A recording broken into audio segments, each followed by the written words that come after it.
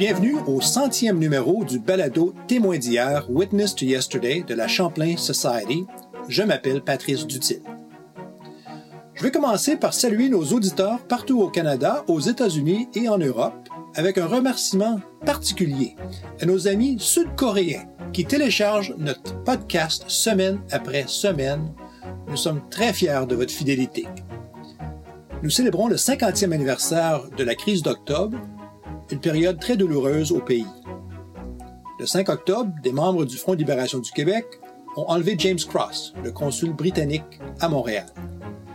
5 jours plus tard, ils enlèvent Pierre Laporte, le ministre du Travail du Québec et le premier ministre du Québec en fonction, vu que M. Bourassa était à New York.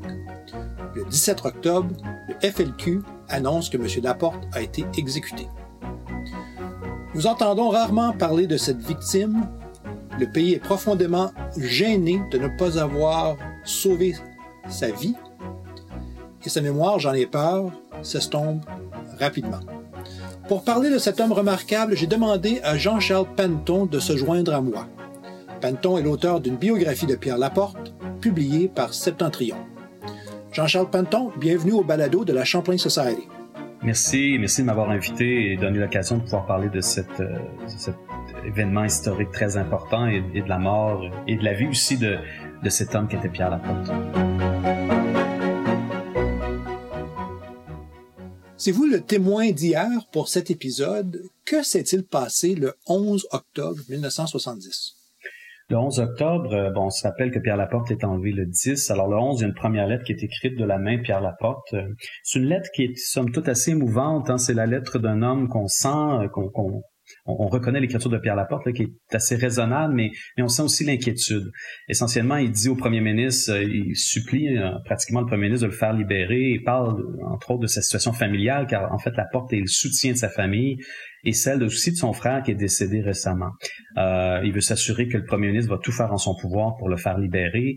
On retrouve aussi à l'intérieur de cette lettre-là, bien sûr, là, des passages qui sont, on sent moins de Pierre Laporte, mais plus des felkistes, là, des passages qui sont rédigés par les ravisseurs qui appellent la police à l'arrêt des recherches policières. Voilà. Parce qu'autrement, c'est une lettre qui est très personnelle. Il s'adresse à mon cher Robert. Oui, bien, il connaît bien Robert Bourassa.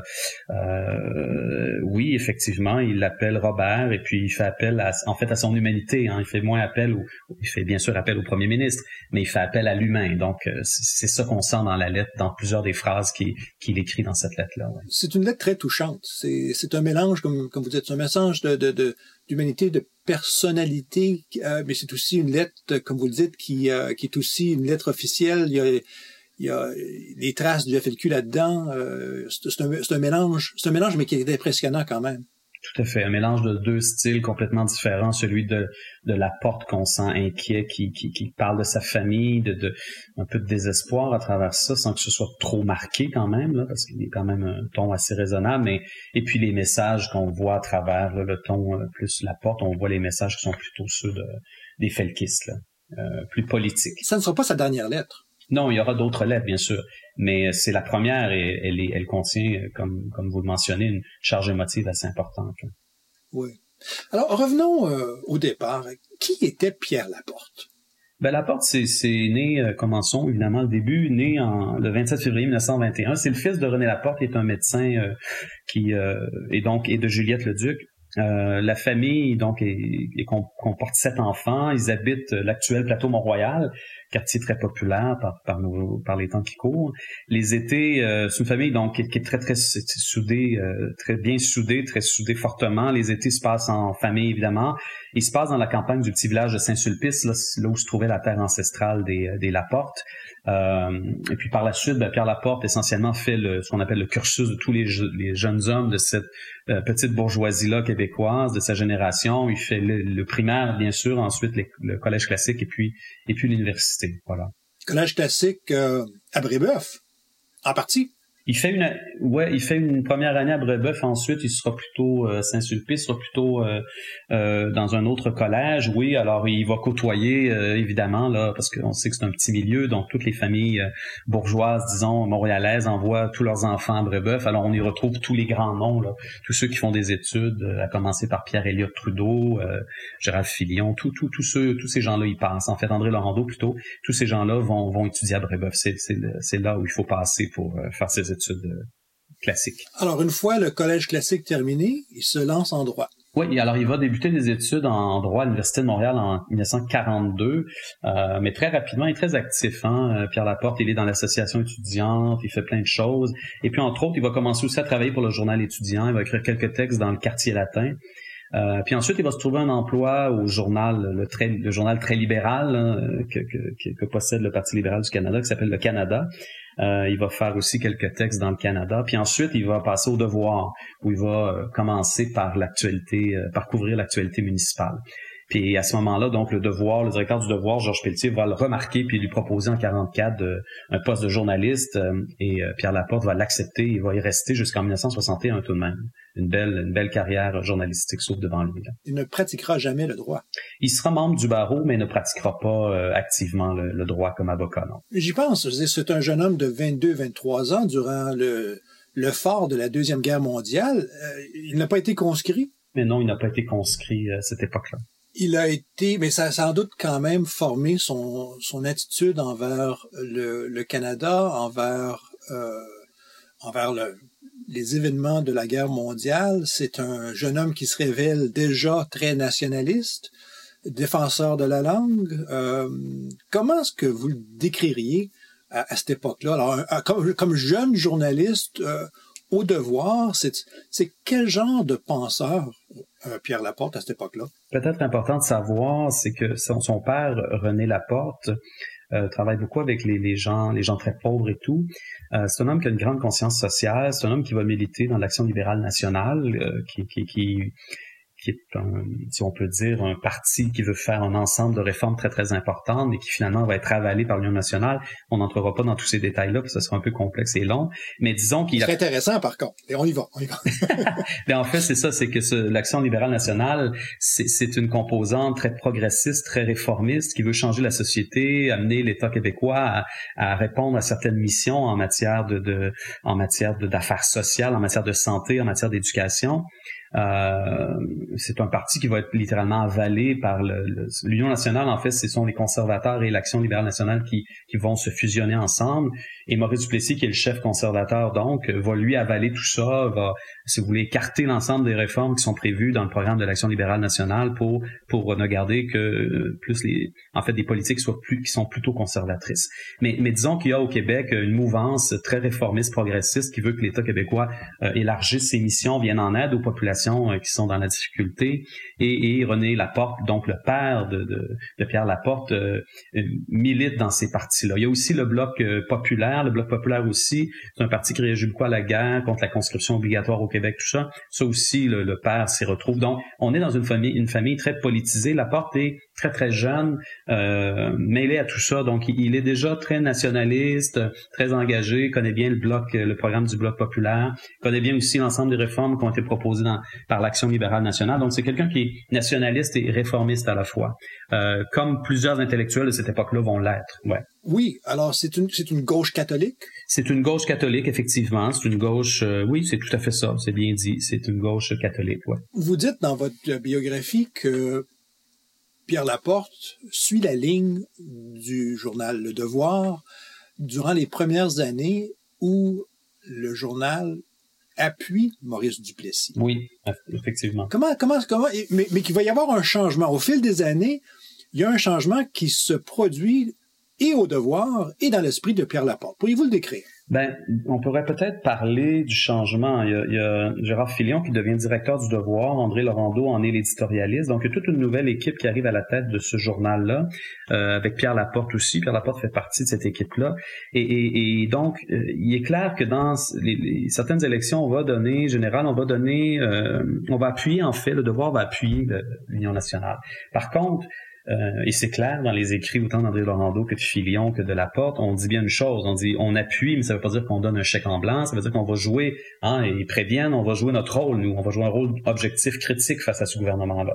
Or, il faut comprendre à l'époque que les journalistes et les journaux sont plutôt complaisant envers le pouvoir en place, envers Maurice Duplessis, parce que là-dedans, on sait, Duplessis est allié à l'Église catholique, donc il y a un rapport de force qui est très important en faveur de ce gouvernement, et donc on évite de le critiquer, ce que ne fera pas, en fait, le devoir. Alors, Pierre Laporte est correspondant parlementaire à Québec, ça commence bien, ça se passe bien, mais dès le moment où Laporte joue son rôle comme il a dit qu'il allait le faire, quand il commence à critiquer, par exemple, certaines actions du gouvernement, alors là, Duplessis ne l'aime plus et en fait un ennemi, finalement. En fait un ennemi de taille. Ouais. Il va arrêter d'acheter des annonces dans le Devoir. Oui, c'est ça, effectivement. Il aime pas beaucoup le Devoir, ça, c'est clair. Mais Laporte se signale quand même, il frappe fort. Ben, Laporte se frappe très, très fort parce que Laporte développe un type de journalisme qui est très, très différent de ce qu'on pratique à l'époque. C'est un pionnier, disons, dans ce domaine-là. Il va pratiquer le journalisme d'enquête. C'est un journalisme qui va plus loin, donc il prend le temps de faire des enquêtes. Il parle à beaucoup de monde. Laporte développe tout un réseau. Il est très bon, d'ailleurs. C'est quelqu'un qui a beaucoup d'entre-gens, très affable et tout, très fonceur aussi. Donc, lui, il va chercher beaucoup d'informations et construit des enquêtes qu'il va révéler au fil des années et qui vont faire particulièrement mal au gouvernement Duplessis. La plus grande enquête qui va débloquer, c'est celle sur le scandale du gaz naturel. Et puis ça va déstabiliser le gouvernement Duplessis, ça l'ébranle sérieusement, là. Et donc, ce sont des enquêtes qui ont une portée très, très, très importante. Et pourtant, il semblerait que M. Laporte, là encore je me fie à votre biographie, se sent de plus en plus frustré en tant que journaliste. Qu'est-ce qu'il tente à devenir politicien? Comment ça se passe, ça?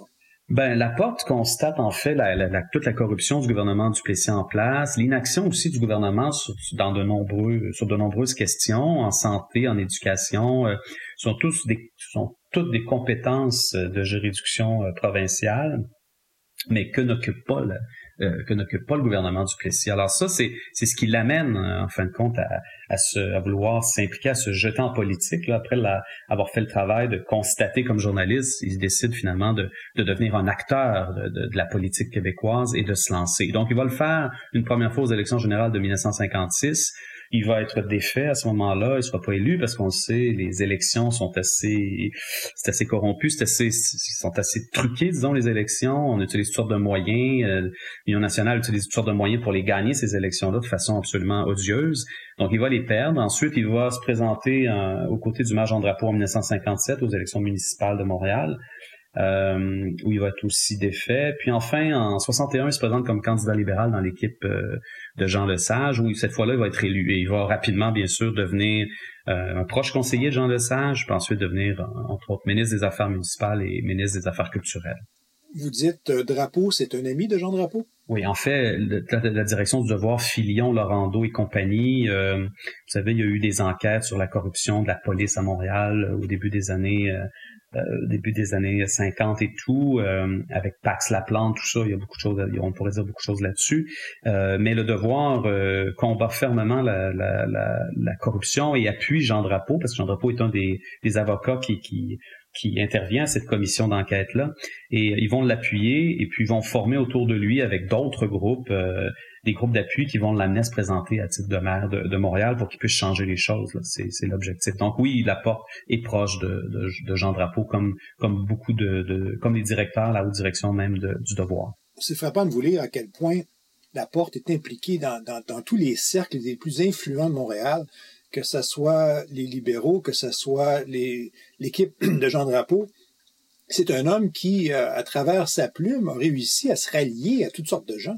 Oui, mais en fait, il se rallie, et comme on le mentionnait tout à l'heure, peut-être que le fil conducteur de toutes ces actions-là et de son implication et de ses contacts, c'est vraiment, ça se passe dans un petit milieu qui est un peu, si vous voulez, donc il y a très peu de personnes, mais il y a quand même quelques têtes de pipe qui veulent changer les choses. On passe à Jean Drapeau, Filion et Laurendeau au Devoir. Il y a Pierre-Éliott Trudeau aussi qui lui fait du journalisme et tout. Donc ils sont quelques-uns à vouloir faire des changements dans un Québec très conservateur qui pour beaucoup de ces gens-là il considère que le Québec fait du surplace et n'avance pas à la bonne vitesse comme tel. Ne se modernise pas assez rapidement. Alors, comme vous dites, il se fait élire en 62, il fait partie de l'équipe du Tonnerre, les Grands L, les Lesage, Lajoie, Laporte et un certain Lévesque. Lévesque, oui, un certain René Lévesque, oui.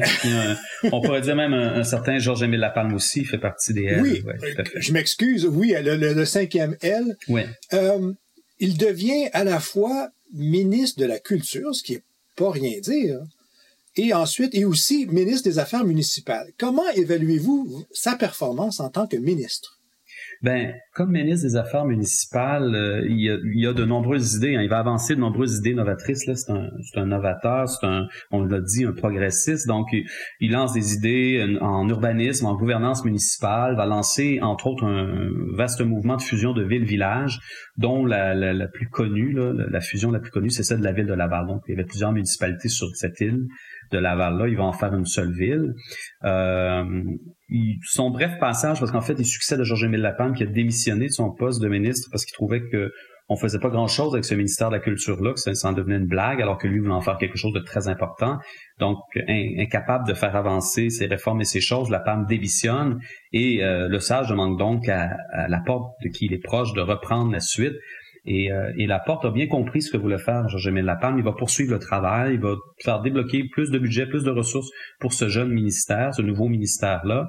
Mais il faut dire que sur le grand dossier de la langue française, la question de la primauté, de la protection de la langue française, il va se heurter à l'opposition du premier ministre qui, lui, défend plutôt le bilinguisme comme tel.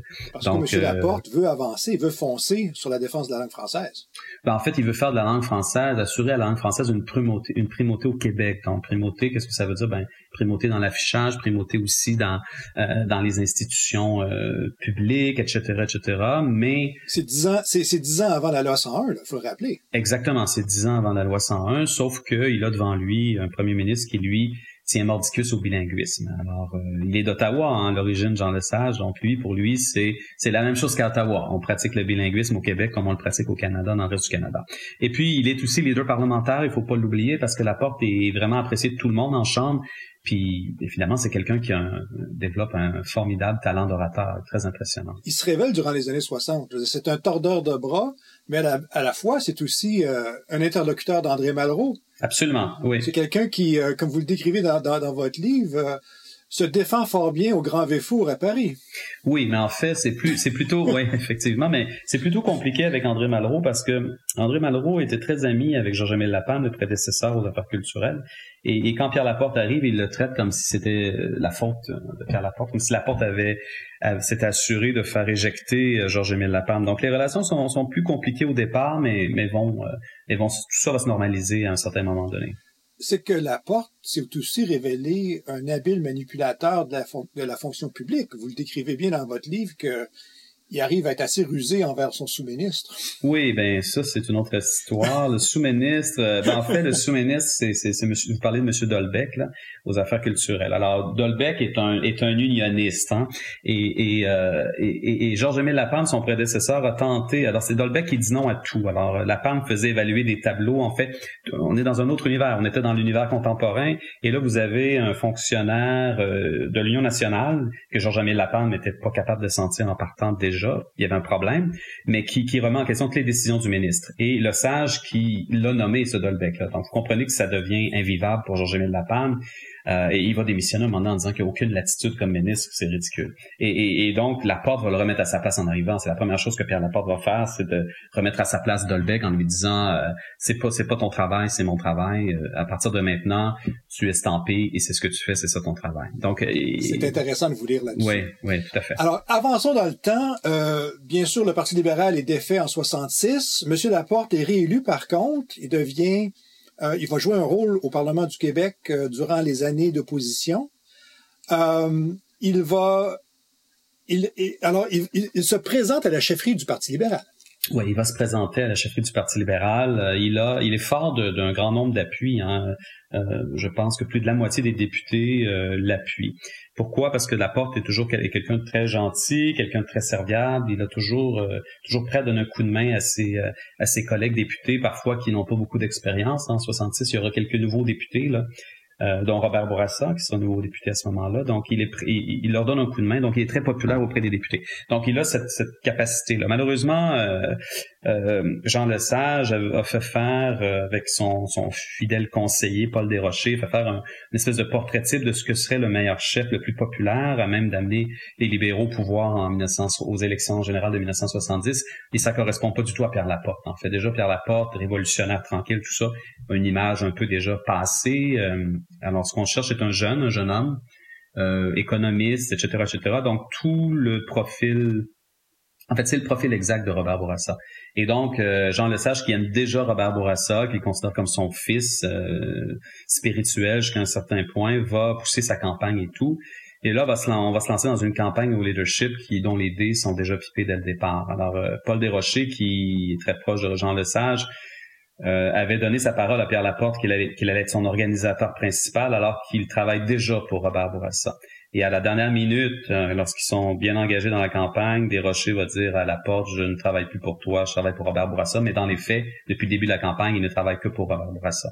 Alors, ça place Pierre Laporte dans une situation où il n'a plus d'organisateur. L'establishment aussi du parti s'assure qu'il n'ait pas trop de financement pour sa campagne à lui, si bien qu'il se retrouve financièrement aussi, il retrouve des difficultés financières et tout. Ce qui est sûr, c'est qu'on ne veut pas, certainement pas, et même les libéraux fédéraux vont se ranger derrière la candidature de Robert Bourassa. Ce qu'on ne veut pas, c'est d'un ministre qui soit trop nationaliste comme Pierre Laporte l'a été pendant la Révolution tranquille. Donc, on veut éviter que c'est ça, que ce libéral-là ne soit pas chef du Parti libéral et éventuellement premier ministre du Québec. Tout ça étant dit, M. Bourassa va quand même l'inviter à se rallier au cabinet. Ben, Bourassa a besoin de comme tout nouveau chef, a besoin de stabiliser sa base et son pouvoir et son influence. Laporte, ayant plus de la moitié de l'appui des députés, évidemment, c'est un personnage qui est difficilement incontournable. Alors il va l'inviter et Laporte va dire oui, il va le joindre et donc il va devenir, comme vous l'avez mentionné, le ministre du Travail et de l'Immigration et vice-premier ministre lors des départs du premier ministre Bourassa à l'extérieur du pays. Est-ce que c'est pour ça que le FLQ l'a ciblé, parce qu'il était le premier ministre en fonction, là, vu l'absence de M. Bourassa? Est-ce que c'est pour ça que le FLQ ont décidé d'enlever Pierre Laporte et pas n'importe qui d'autre? Ben en fait, les Felkis voulaient enlever peut-être revenir juste en détail là, mais ils voulaient d'abord enlever le consul des États-Unis. Hein. C'est ça le plan de match initial des Felkis. En fait, il faut le mentionner, le préciser peut-être, la cellule Felkis appelée Chénier, qui était composée des frères Paul et Jacques Rose, de Bernard Lortie, de Francis Simard. Mais comme les ponts qui mènent à l'île de Montréal là, sont étroitement surveillés par la police, les policiers, ils vont décider d'enlever Pierre Laporte, qui lui habite la Rive-Sud, il habite à Saint-Lambert. Donc ils vont faire un appel à la femme pour vérifier. Donc, ils l'observent 2 ou 3 jours avant.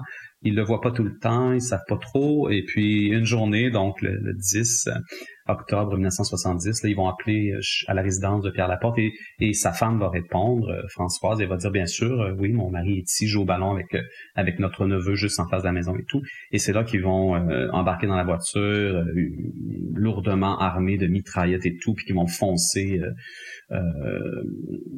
à la résidence de Pierre Laporte pour l'enlever. Alors, les ravisseurs vont sortir de la voiture devant sa maison alors qu'il joue avec son ballon, avec son neveu, sa femme, son jeune fils sont là aussi.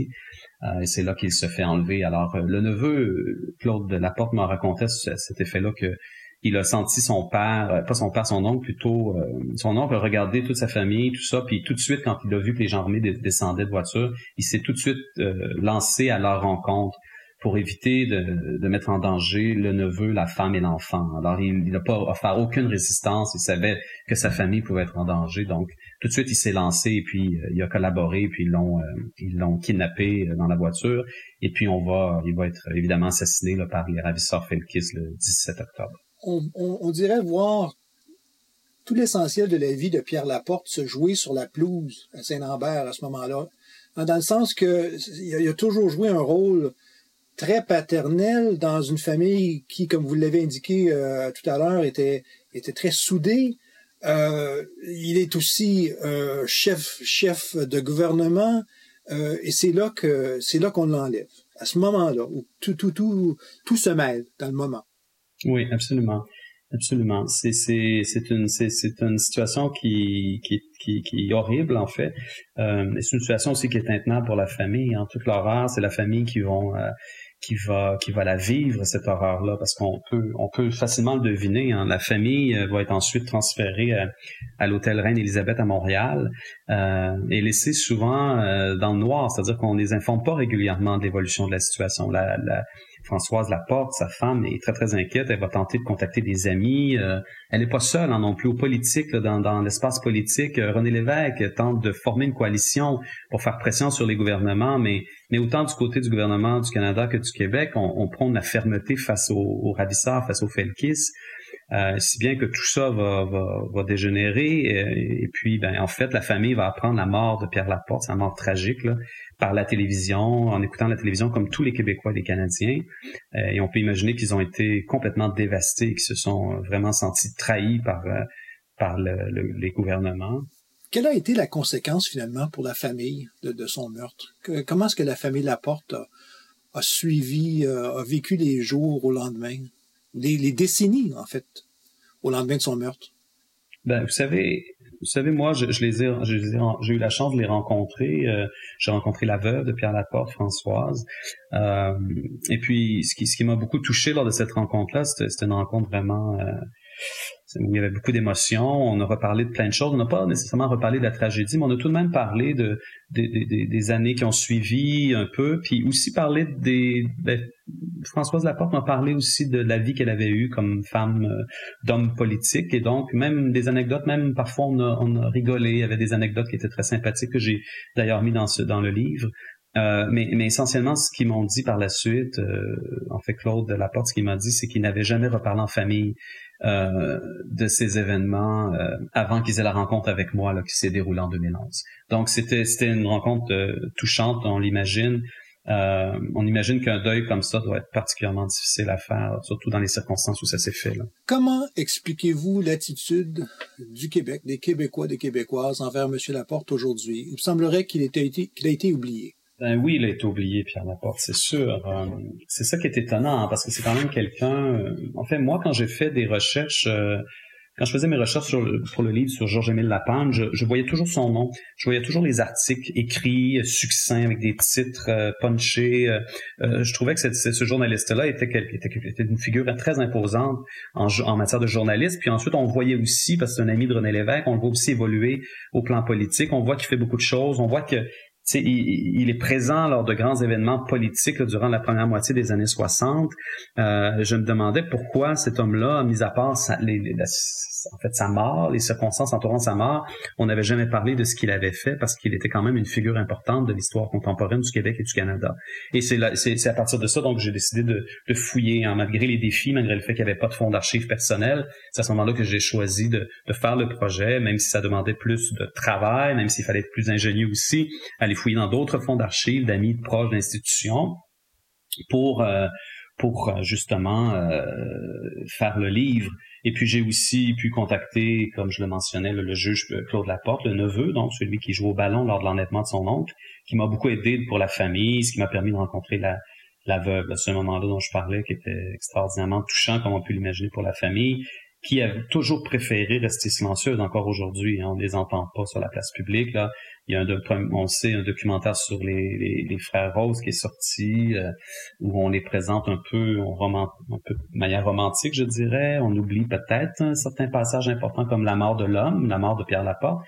On a l'impression d'assister, comme historien, je trouve, on a l'impression d'assister à un genre de mythification ou romantisation, si vous voulez, des Felkis. Et ce qui est le plus étonnant, donc on entend aussi Jacques Rose dire ben c'est pas nous qui l'avons tué. Des choses comme ça font que ça doit être très difficile pour entre autres les Laporte d'entendre ça. Pas juste pour les Laporte, pour nombreux Québécois de se déresponsabiliser de la mort d'un homme comme ça, avec autant de facilité. Ouais. C'est frappant. Mais je reviens à ma question. Qu'est-ce qui fait que le Québec a oublié Laporte? C'est que Laporte, c'est un terrible échec collectif. Hein. Nathalie Petrovski le disait dans un article. Laporte, c'est comme un mauvais secret de famille qu'on a enfoui au fond de notre mémoire ou dans un fond de placard et on veut plus ouvrir la porte de ça parce que on a laissé tomber Pierre Laporte. Hein. Pierre Laporte a quand même travaillé fort, quand même travaillé en journalisme et tout, toujours cru dans le Québec, cru dans les Québécois. J'ai l'impression qu'on a un fort sentiment tous ensemble, en tout cas certains d'entre nous avons un fort sentiment de culpabilité à l'égard de cet homme-là qu'on n'a pas réussi à sauver. Je pense, quand je pense à René Lévesque, qui tentait de le sauver de toutes les manières, de toutes les façons, et qui n'a pas réussi. Lévesque était un ami. Il est un ami, absolument. Bien sûr, il s'était côtoyé comme journaliste à Radio-Canada et tout. Ils se connaissaient bien, puis ils étaient côtoyés aussi lors de la Révolution tranquille, parce qu'ils étaient des alliés, c'était des progressistes, ces gens-là. On peut imaginer que ce terrible échec-là fait en sorte que on a une certaine honte à en reparler, et puis qu'on n'est pas prêt à faire le deuil de tout ça, puis de se rappeler correctement de l'action de l'œuvre de Pierre Laporte. Mais en pensant à M. Lévesque, je vous pose la question, est-ce que Laporte n'aurait pas été tenté de rejoindre Lévesque en 68 alors que le Parti québécois était lancé? Il n'y a pas eu de tentation? Non, parce que en 68, à la fin des années 60, là, Laporte se prépare plutôt à se lancer dans la course à la direction du Parti libéral du Québec. Donc, il n'est pas là du tout. Est-ce que par la suite, et ça, certains amis le disaient ou m'en parlaient lors d'entrevues et tout, est-ce que par la suite, Pierre Laporte aurait rejoint René Lévesque? Certains disent que oui, mais vous savez, là, on est dans l'histoire fiction. Mais c'est sûr que les positions très nationalistes de Pierre Laporte... ça rimait bien avec les positions défendues là, parce que vous savez, au sein du Parti québécois, il n'y avait pas que des indépendantistes, il y avait beaucoup de nationalistes. Hein. Et Pierre Laporte était dans la même mouvance, si vous voulez, dans la même mouvance idéologique. Ça ressort dans votre livre à maintes reprises, à quel point Monsieur Laporte était sur la gauche, une gauche nationaliste, défendeur de la langue française, etc. Je voudrais terminer avec deux questions. La première question, c'est la question classique de la Champlain Society. Pourriez-vous nous décrire comment vous avez écrit votre livre? Quelles ont été vos sources? Vous avez fait des interviews, vous l'avez déjà dit. Pourriez-vous m'en parler un peu plus? Le grand défi de ce projet-là, de ce projet de livre-là sur Pierre Laporte, c'est qu'il n'y avait pas de fonds d'archives personnel qui était disponible. Et donc ça, c'est un joli casse-tête pour un chercheur. Actuellement, on a un fonds d'archives. Georges-Émile Lapalme en avait un bien documenté. Donc c'est une base à partir de laquelle on peut commencer nos recherches et puis l'étendre à d'autres fonds d'archives. Dans ce cas-là, il a fallu que je consulte essentiellement des fonds d'archives d'amis, de proches, des institutions aussi, les archives des ministères dont il a occupé la tête, étudier les journaux aussi où il a travaillé, les fonds d'archives, des trucs comme ça. Vous savez, on savait même pas à quel moment il a commencé exactement à écrire dans le Devoir. Il a fallu que je prenne les versions du Devoir une par une pendant...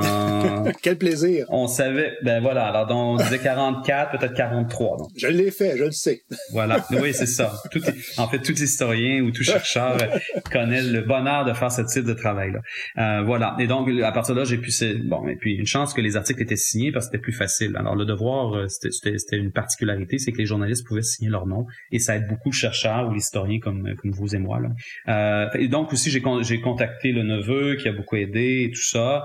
Et puis voilà, j'ai pu constituer à partir d'un ensemble d'archives un peu éparpillées, j'ai pu reconstituer pas mal de choses. Et puis à travers les articles, bien sûr, toute la partie qui touche le journalisme, évidemment, je l'ai nourri beaucoup avec les articles qu'il avait écrits, en faisant une belle analyse de tout ce qui avait été fait. Et puis, au niveau de la Révolution tranquille, là, j'avais plus la possibilité des archives plus gouvernementales qui m'ont donné pas mal de choses. Et puis, comme je vous l'ai mentionné tout à l'heure, la famille, j'ai pu rencontrer la famille pour détailler un peu plus l'aspect familial de Pierre Laporte comme tel. Donc, ça a permis de faire ce livre-là à partir de toutes ces recherches-là qui ont quand même pris quelques années, il faut le dire. Alors, finissons avec vous, Jean-Charles Panneton. Votre biographie de Laporte date déjà d'une dizaine d'années. Vous avez écrit un grand livre sur Georges-Émile Lapalme, une très belle analyse. Vous êtes lancé sur le Parti québécois. Qu'est-ce qui vous attend? Qu'est-ce qui est dans votre proche avenir? Ça, c'est la grande question. J'ai toujours beaucoup de projets, mais disons essentiellement qu'il reste un tome 3 que je suis en train de finaliser. Il y aura 3 tomes sur le gouvernement Lévesque. Donc, on commence avec le Parti québécois, ensuite le premier gouvernement. Là, je suis dans le 2e gouvernement Lévesque. J'aimerais bien travailler. J'ai un projet je voudrais faire un projet, une grande recherche sur la Révolution tranquille, le gouvernement de Jean Lesage. Je pense que ça manque. J'ai commencé aussi des recherches pour faire une biographie sur Jean Drapeau, ça m'intéresse aussi beaucoup, surtout qu'on a ouvert les archives, là, donc il y aura pas mal de matériel à regarder, beaucoup de choses à étudier. Donc il y a beaucoup de projets que j'ai en tête et qu'il faut maintenant énergie et temps pour les réaliser. Voilà. Ben, on vous souhaite une longue vie. Merci. Parce qu'on attend vos prochains livres. Excellent, c'est gentil, merci à vous. Merci d'avoir partagé ces propos sur la vie et l'œuvre de Pierre Laporte. C'était tout mon plaisir, merci. Mon invité aujourd'hui était Jean-Charles Panneton. Son livre s'intitule Pierre Laporte, publié par Septentrion. Vous avez écouté Témoins d'hier, le balado de la Champlain Society sur l'histoire canadienne. Veuillez visiter notre site web à champlainsociety.ca. Vous en saurez plus sur ce que fait la société. Il y a un endroit pour devenir membre et pour soutenir notre organisme si vous aimez ces conversations sur le passé du Canada. On vous demande de nous appuyer aussi sur les médias sociaux que vous utilisez. Nous serions vraiment fiers de votre enthousiasme. Ce balado est rendu possible par les membres de la Champlain Society, des gens qui ont choisi d'investir dans le travail acharné de donner vie à des documents originaux de l'histoire canadienne. Je vous remercie. Merci également à la Hudson's Bay Company History Foundation, la L.R. Wilson Institute of History à l'Université McMaster et un consortium d'éditeurs savants canadiens qui comprend l'University of Toronto Press, University of British Columbia Press et les presses de l'Université d'Ottawa. Je m'appelle Patrice Dutil. Cette interview a été enregistrée en pleine pandémie le 18 septembre 2020 par notre excellente productrice Jessica Schmidt. Merci à tout le monde et à la prochaine.